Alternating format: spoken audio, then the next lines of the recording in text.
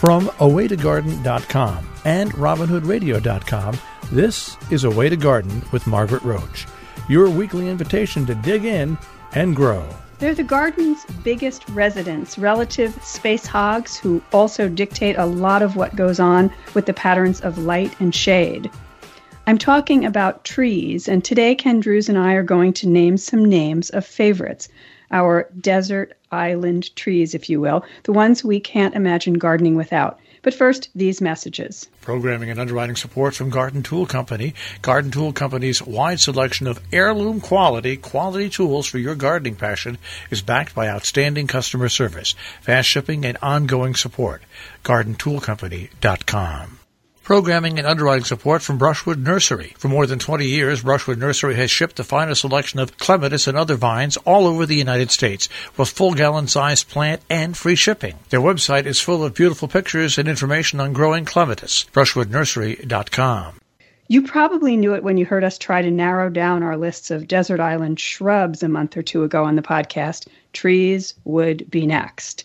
And this time, we'll try to narrow down our list of must-have trees and explain why we can't live without each one. You all know Ken, great gardener, great friend of many years, and author and photographer of 20 great gardening books. So hello over there, Ken. Oh, hello, Margaret. I was thinking this time we'll tell everybody if they go to the transcript of the show on awaytogarden.com that I'm going to give away a copy of A Way to Garden, my book, which we haven't done in a while. We've been giving copies of the new Shade Garden yearbook the last couple of rounds, but let's do one of mine. Okay? That's very nice. Yes. Okay. So with that housekeeping out of the way, shrubs versus trees. We did shrubs last time. Both are woody plants. They're a little bit different, but there's not this precise kind of difference. It has more to do with it has a trunk a certain amount of the way up before it branches out into other stems. Is that the idea, tree versus shrub? Versus shrub, sure. Yeah. And it can be evergreen, or it can be needled evergreen, or it could be deciduous, losing its leaves in the fall. Yeah, I mean, I have two trees among my favorite trees that are shrubs. Oh, well, never mind. Sorry, I just screwed the whole thing up. But the native eastern white pine, Pinus strobus, there's a selection or whatever called Pinus strobus nana, or small. It's a dwarf white pine. I planted them 30 years ago. I have a couple of them now. They're like giant bonsais. So it's the tree, but it's in a small form. Yeah. So is it a shrub? Is it a tree? Well, does it still start with a single stem down at the bottom? So I guess it's a tree. It's a dwarf tree. Yeah. And then similarly, came in the mail 25 years ago or more, probably, tiny, tiny little thing, a grafted thing, a cutting. And it's a Cornus cusa whose name is Lustgarten Weeping, for the nurseryman on Long Island, Baron Lustgarten and so forth, who introduced it. And so it's small. It's 5 feet tall and 9 or 10 feet across. Wow. It's like a mound. And so, but it's a Cornus cusa. It's a tree, but it's not a tree. Oh, sorry. I think we just accept dwarf and weeping trees as trees. Okie dokie. And we include giant sequoias as trees. I guess there's quite a range, but they do have the single stem in common. Indeed. So where do you want to start? I mean, what's a favorite? Gosh. Yeah, I know you're a tree man. You mentioned so many things. I was thinking of what makes a tree a favorite, and I started making a list. Its health, its oddity, its uniqueness, its history, its color, its shape, its bark, its leaf or needles, its uses, its design uses. Stop me. Stop that. So many. We just love them.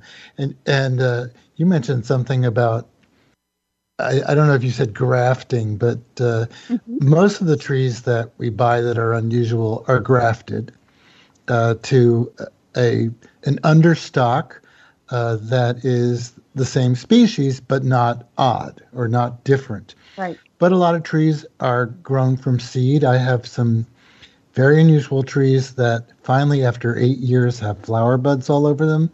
And I'll find out what happens with them. And they are favorites if they indeed perform correctly. And sometimes you can start trees from cuttings, but it's a little bit difficult to start trees from cuttings because plants that are mature don't easily root. And trees, that's another characteristic, they're generally mature. They have bark and they're flowering, they're grown up. But I was at Cornell and I saw that they were taking oak trees and cutting them down to about 12 inches. And then they'd push up all these soft sprouts and they made cuttings of them and rooted them. Oh, so it's young tissue from an old tree, a former Soft old young tree. Tissue, right. Okay. That was a surprise. Okay, Yeah. favorites. I'll do one, you do one. I know Just you. go for it. Yeah. Liquid ambar, slender silhouette. And I have about 8 of them. And what is liquid ambar? Tell us, give us the English. I think it's sweet gum. Is that what it is? Yeah. And usually it has those sharp gum balls with prickers, but slender silhouette is sterile or male, I'm not sure. And it was found as a mutation, and it's really, really slender. I've got one that's probably about 40 feet tall and maybe 2 feet wide. Wow. It's unbelievably narrow. And I like stuff like that. Well, I was going to say, we've had whole conversations about your thing for columnar or fastigiate, mostly woody plants. And so we can link to that as well for more ideas in that vein, from boxwoods to trees. So, yeah. Well, I like the way they look, but I also get to have a lot more plants because they don't take up much room. Yeah, sardines. Mm-hmm. Yeah. Okay, you want to tell another one? Oh, all right, unless you want to. No, go for it. Oh, boy, there's so many. How about dawn redwood? Oh, yes. So the Metasequoia glyptostroboides, is that correct? Oh, wow, yeah, you could say it. Well, I don't know, I just made it up. Yeah. No, that's true. And I think we've told the story before when we were chatting of how maybe it's for the dawn of time that it got the name.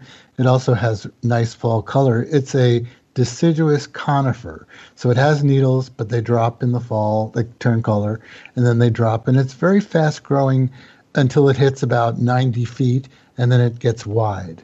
But I've got one that's 25 years old, and it's about 90 feet tall. Wow. I have two of the plain green one, old, and 3 of the, is it gold rush, or what's the name of the cultivar of the gold-leaved one? Metasequoia. I think it might be gold rush, but at any rate, It's I'll funny look it because it up. has another name, which is Aurea.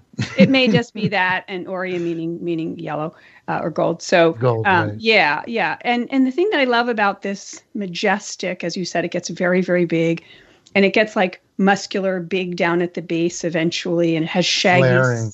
shaggy, cinnamony bark. It's really rooted. It looks like it's so anchored at the base. But it has these very delicate needles. They're just fine textured and beautiful, and then sometimes around late winter, like if I'm doing spring cleanup or whatever, I'll see on the ground these tiny little cones. I mean, like the size of a marble. Mm-hmm. Beautiful cones. And they're in this massive tree, has these tiny little cones. And it's just so, the juxtaposition just delights me each time I come upon one. Yeah. So that's a treasure. That's a treasure, right. And it was found in about 1948 in China, and it was thought to be extinct. They only knew it from fossil records and some fossil records from the United States. But the living tree was found in China, and then seed was brought over and grown at the Arnold Arboretum. And in 1950, some people got them, and it turns out it's not so hard from seed. Right. So now a lot of people have them. Okay, so moving onward. You want me to keep? Yeah, just keep going for a while. Listen, I could go. So this is a plant I want you to try to grow. Yes, and sir. It is a southern magnolia. Oh. Which we think is not hardy, but there are a few hardy ones. But I have been growing, over 20 years, Magnolia grandiflora Edith Bogue. And it's not the prettiest southern magnolia, but I have it growing on the road, and every winter it gets splashed with salt, and it is a broadleaf evergreen, and it does have fragrant flowers. But this thing, wow, it's tough as nails. And it's gone down to -15 here once, and it didn't get burned or anything. And the leaves now, they're kind of thick textured, large, beautiful, yeah, large, shiny on one side, indumentum, like a velvety on the other. East Bogue is a little light in the brown department. Okay, but a lot of the southern magnolias have that indumentum, the soft, fuzzy, felty stuff on the underside. Right. Okay. So do those leaves then dry up and fall off every few years? Or? Yeah, it's sort of, well, I can't even say it's semi-evergreen because it's never not without leaves. Right. It's kind of like what we call an evergreen azalea. It tends to drop about a third to a half of its leaves. Okay. And if you put it in a place where you don't care, then it's not a big mess. But it happens kind of all at once, so you can just rake them up if you care. I have it, as I said, as at the outer edge of the property along the road as a screen, and it's wonderful because it does get tall. And I just let the leaves drop where they do. And flowers?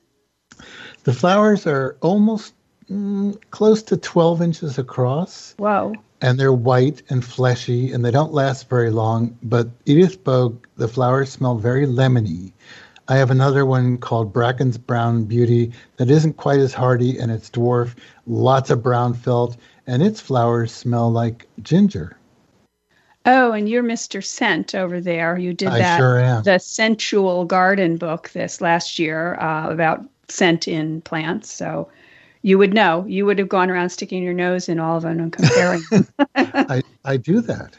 I stick my nose in everything. Oops. My oldest. No, that's not true. That's a lie.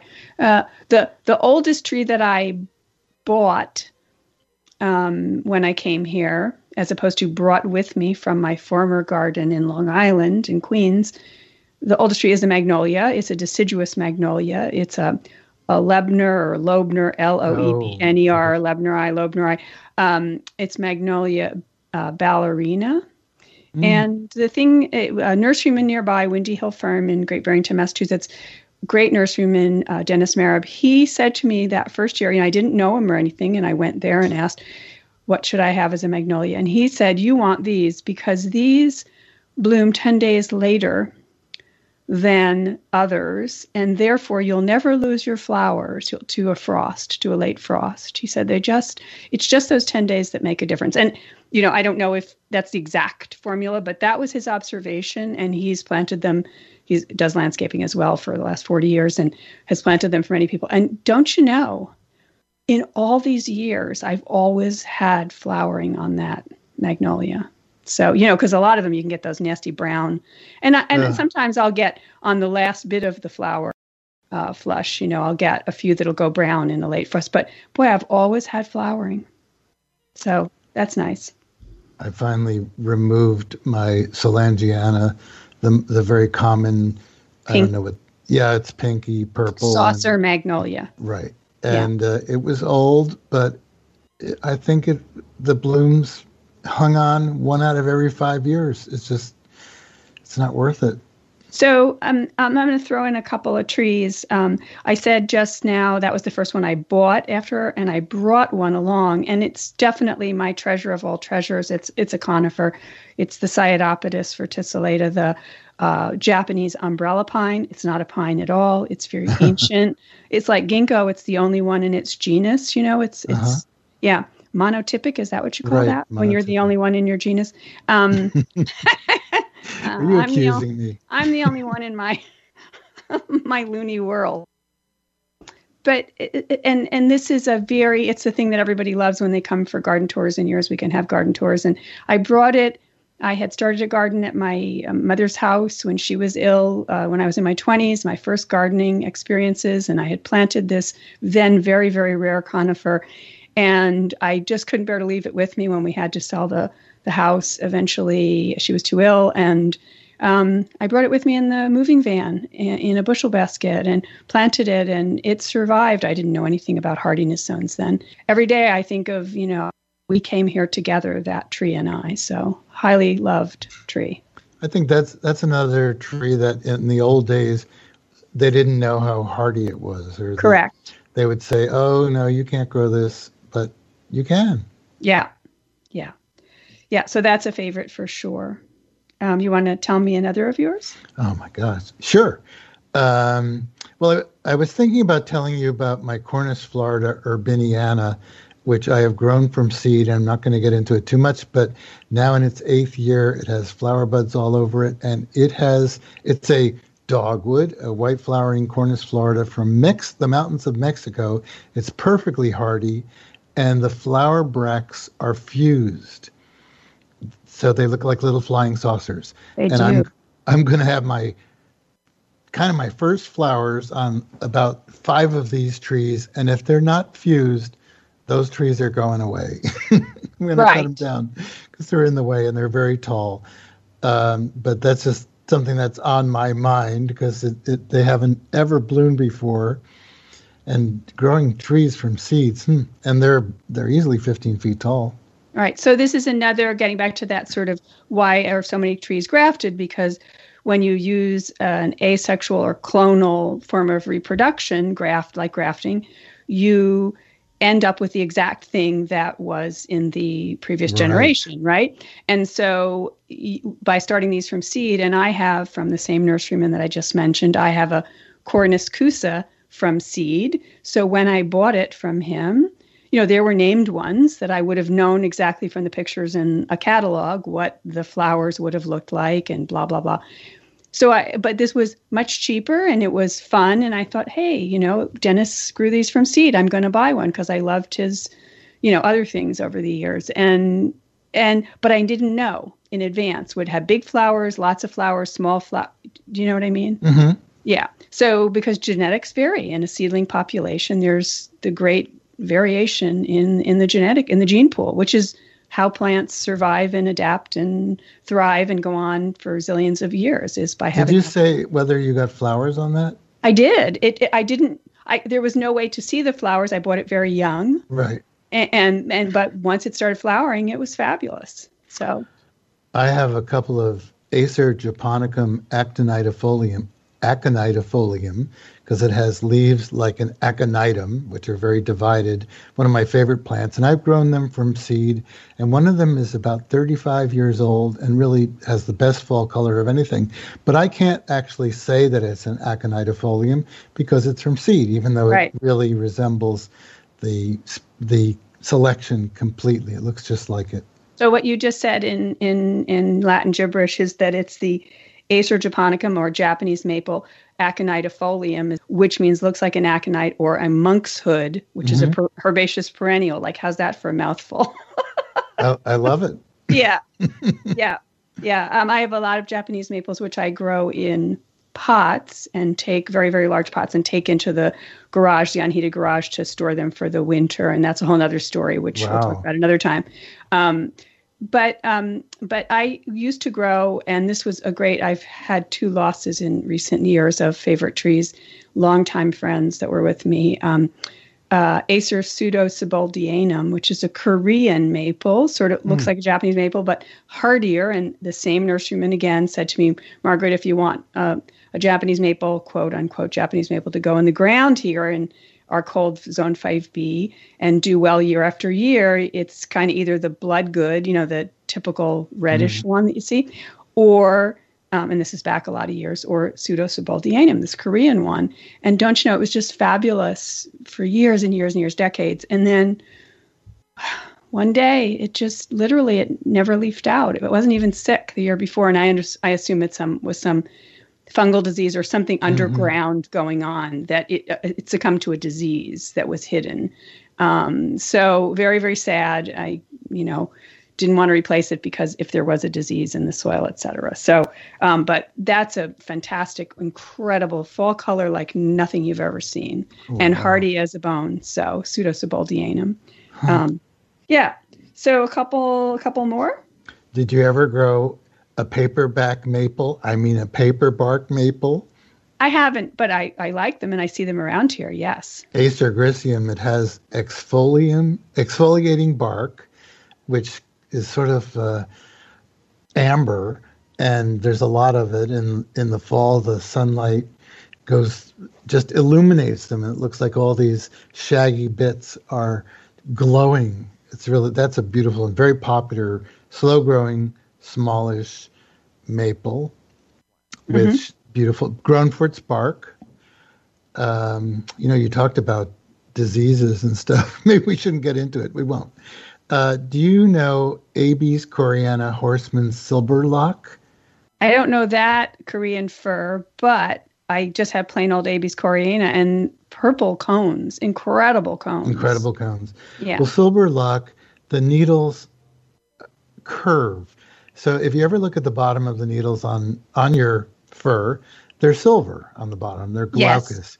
Well, on silverlock, they curl around so that silver is all around the whole branch and can be seen from the top. That silverlock means silver hair. So it's really amazing.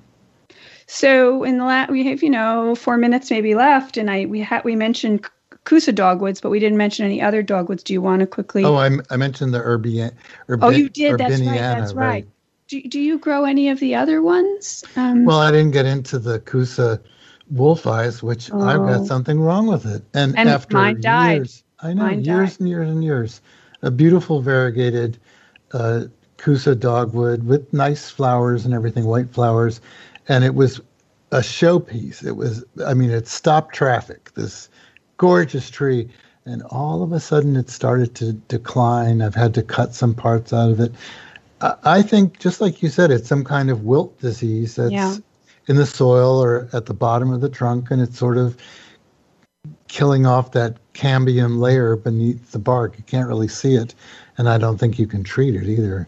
Yeah, the only thing there, and my nurseryman friend also said to me when I lost my Korean maple, he said, you could, and he told me the name of the pathology lab, the nearest university one, UMass Amherst, and he said, you could send your samples there, and the extension systems throughout the country can tell people if they really want to know, because sometimes you want to know because you want to know if you can replant with a similar species, you can get a diagnosis if you really want to send in material for a test and they tell you what to do. So I wanted to say one that I lost, another one that I lost. I'm just talking about dead trees. But seriously, and this is a great small tree. I'm crazy about the Aesculus. I guess they're buckeyes. Is that right? Mm-hmm. And lots of different shrubby ones. And there's a small tree with red flowers called Aesculus pavia, the red buckeye. And I had that for so many years. And then similar to that maple, last year, that was it. It just didn't leaf out. It didn't decline. It was beautiful the year before, and then kaboom. So, go figure. But that's one that I will replace. I'm going to put it in a different spot. But that's one that I don't want to garden without. It's so spectacular. Have you taken it out, the body? Yes, I did. So it had roots and everything. So it wasn't like somebody ate the roots. Nope. So if anybody goes to Williamsburg in Virginia, there are some there that are very old, probably almost 50 years old, if you can imagine. And they are thick trees. They're not tall, like you said, but in bright sun in Virginia, they're just magnificent, incredible trees. For us, they're small, very small trees. Yes. So you have exactly a half a minute to tell us about one more. Do you have one more on your anything? Cercidophyllum japonicum marioka weeping, which is a weeping katsura. And that's, katsura is the common name. And this one, marioka weeping, is tall. It goes up probably to about 30 feet, and then it's just dripping with these long, weeping, light branches. But there's another one called pendula that only goes to about 10 feet. It's 10 feet tall and about 12 feet wide. And I have them both, and I also have the species. And it has great fall color. And there's my 22nd tree. He's a tree addict, folks. He's just confessed it. And we didn't even mention crab apples, which is the tree I have the most of. Anyway, another show. Ken Druse, thank you very much. And ho, ho, ho. And I will talk to you soon. My pleasure. Programming and underwriting support from Brushwood Nursery. For more than 20 years, Brushwood Nursery has shipped the finest selection of clematis and other vines all over the United States, with full gallon-sized plant and free shipping. Their website is full of beautiful pictures and information on growing clematis. BrushwoodNursery.com. Programming and underwriting support from Garden Tool Company. Garden Tool Company's wide selection of heirloom quality tools for your gardening passion is backed by outstanding customer service, fast shipping, and ongoing support. GardenToolCompany.com. And I hope we'll talk to all the rest of you soon again. Now, don't miss an episode. You can subscribe free to the podcast version of the show on Stitcher or iTunes or Spotify. And you can find me anytime at awaytogarden.com or on Facebook and on Instagram as @awaytogarden. Happy gardening meantime. Away to Garden with Margaret Roach is a joint production of awaytogarden.com and the smallest NPR station in the nation, Robin Hood Radio.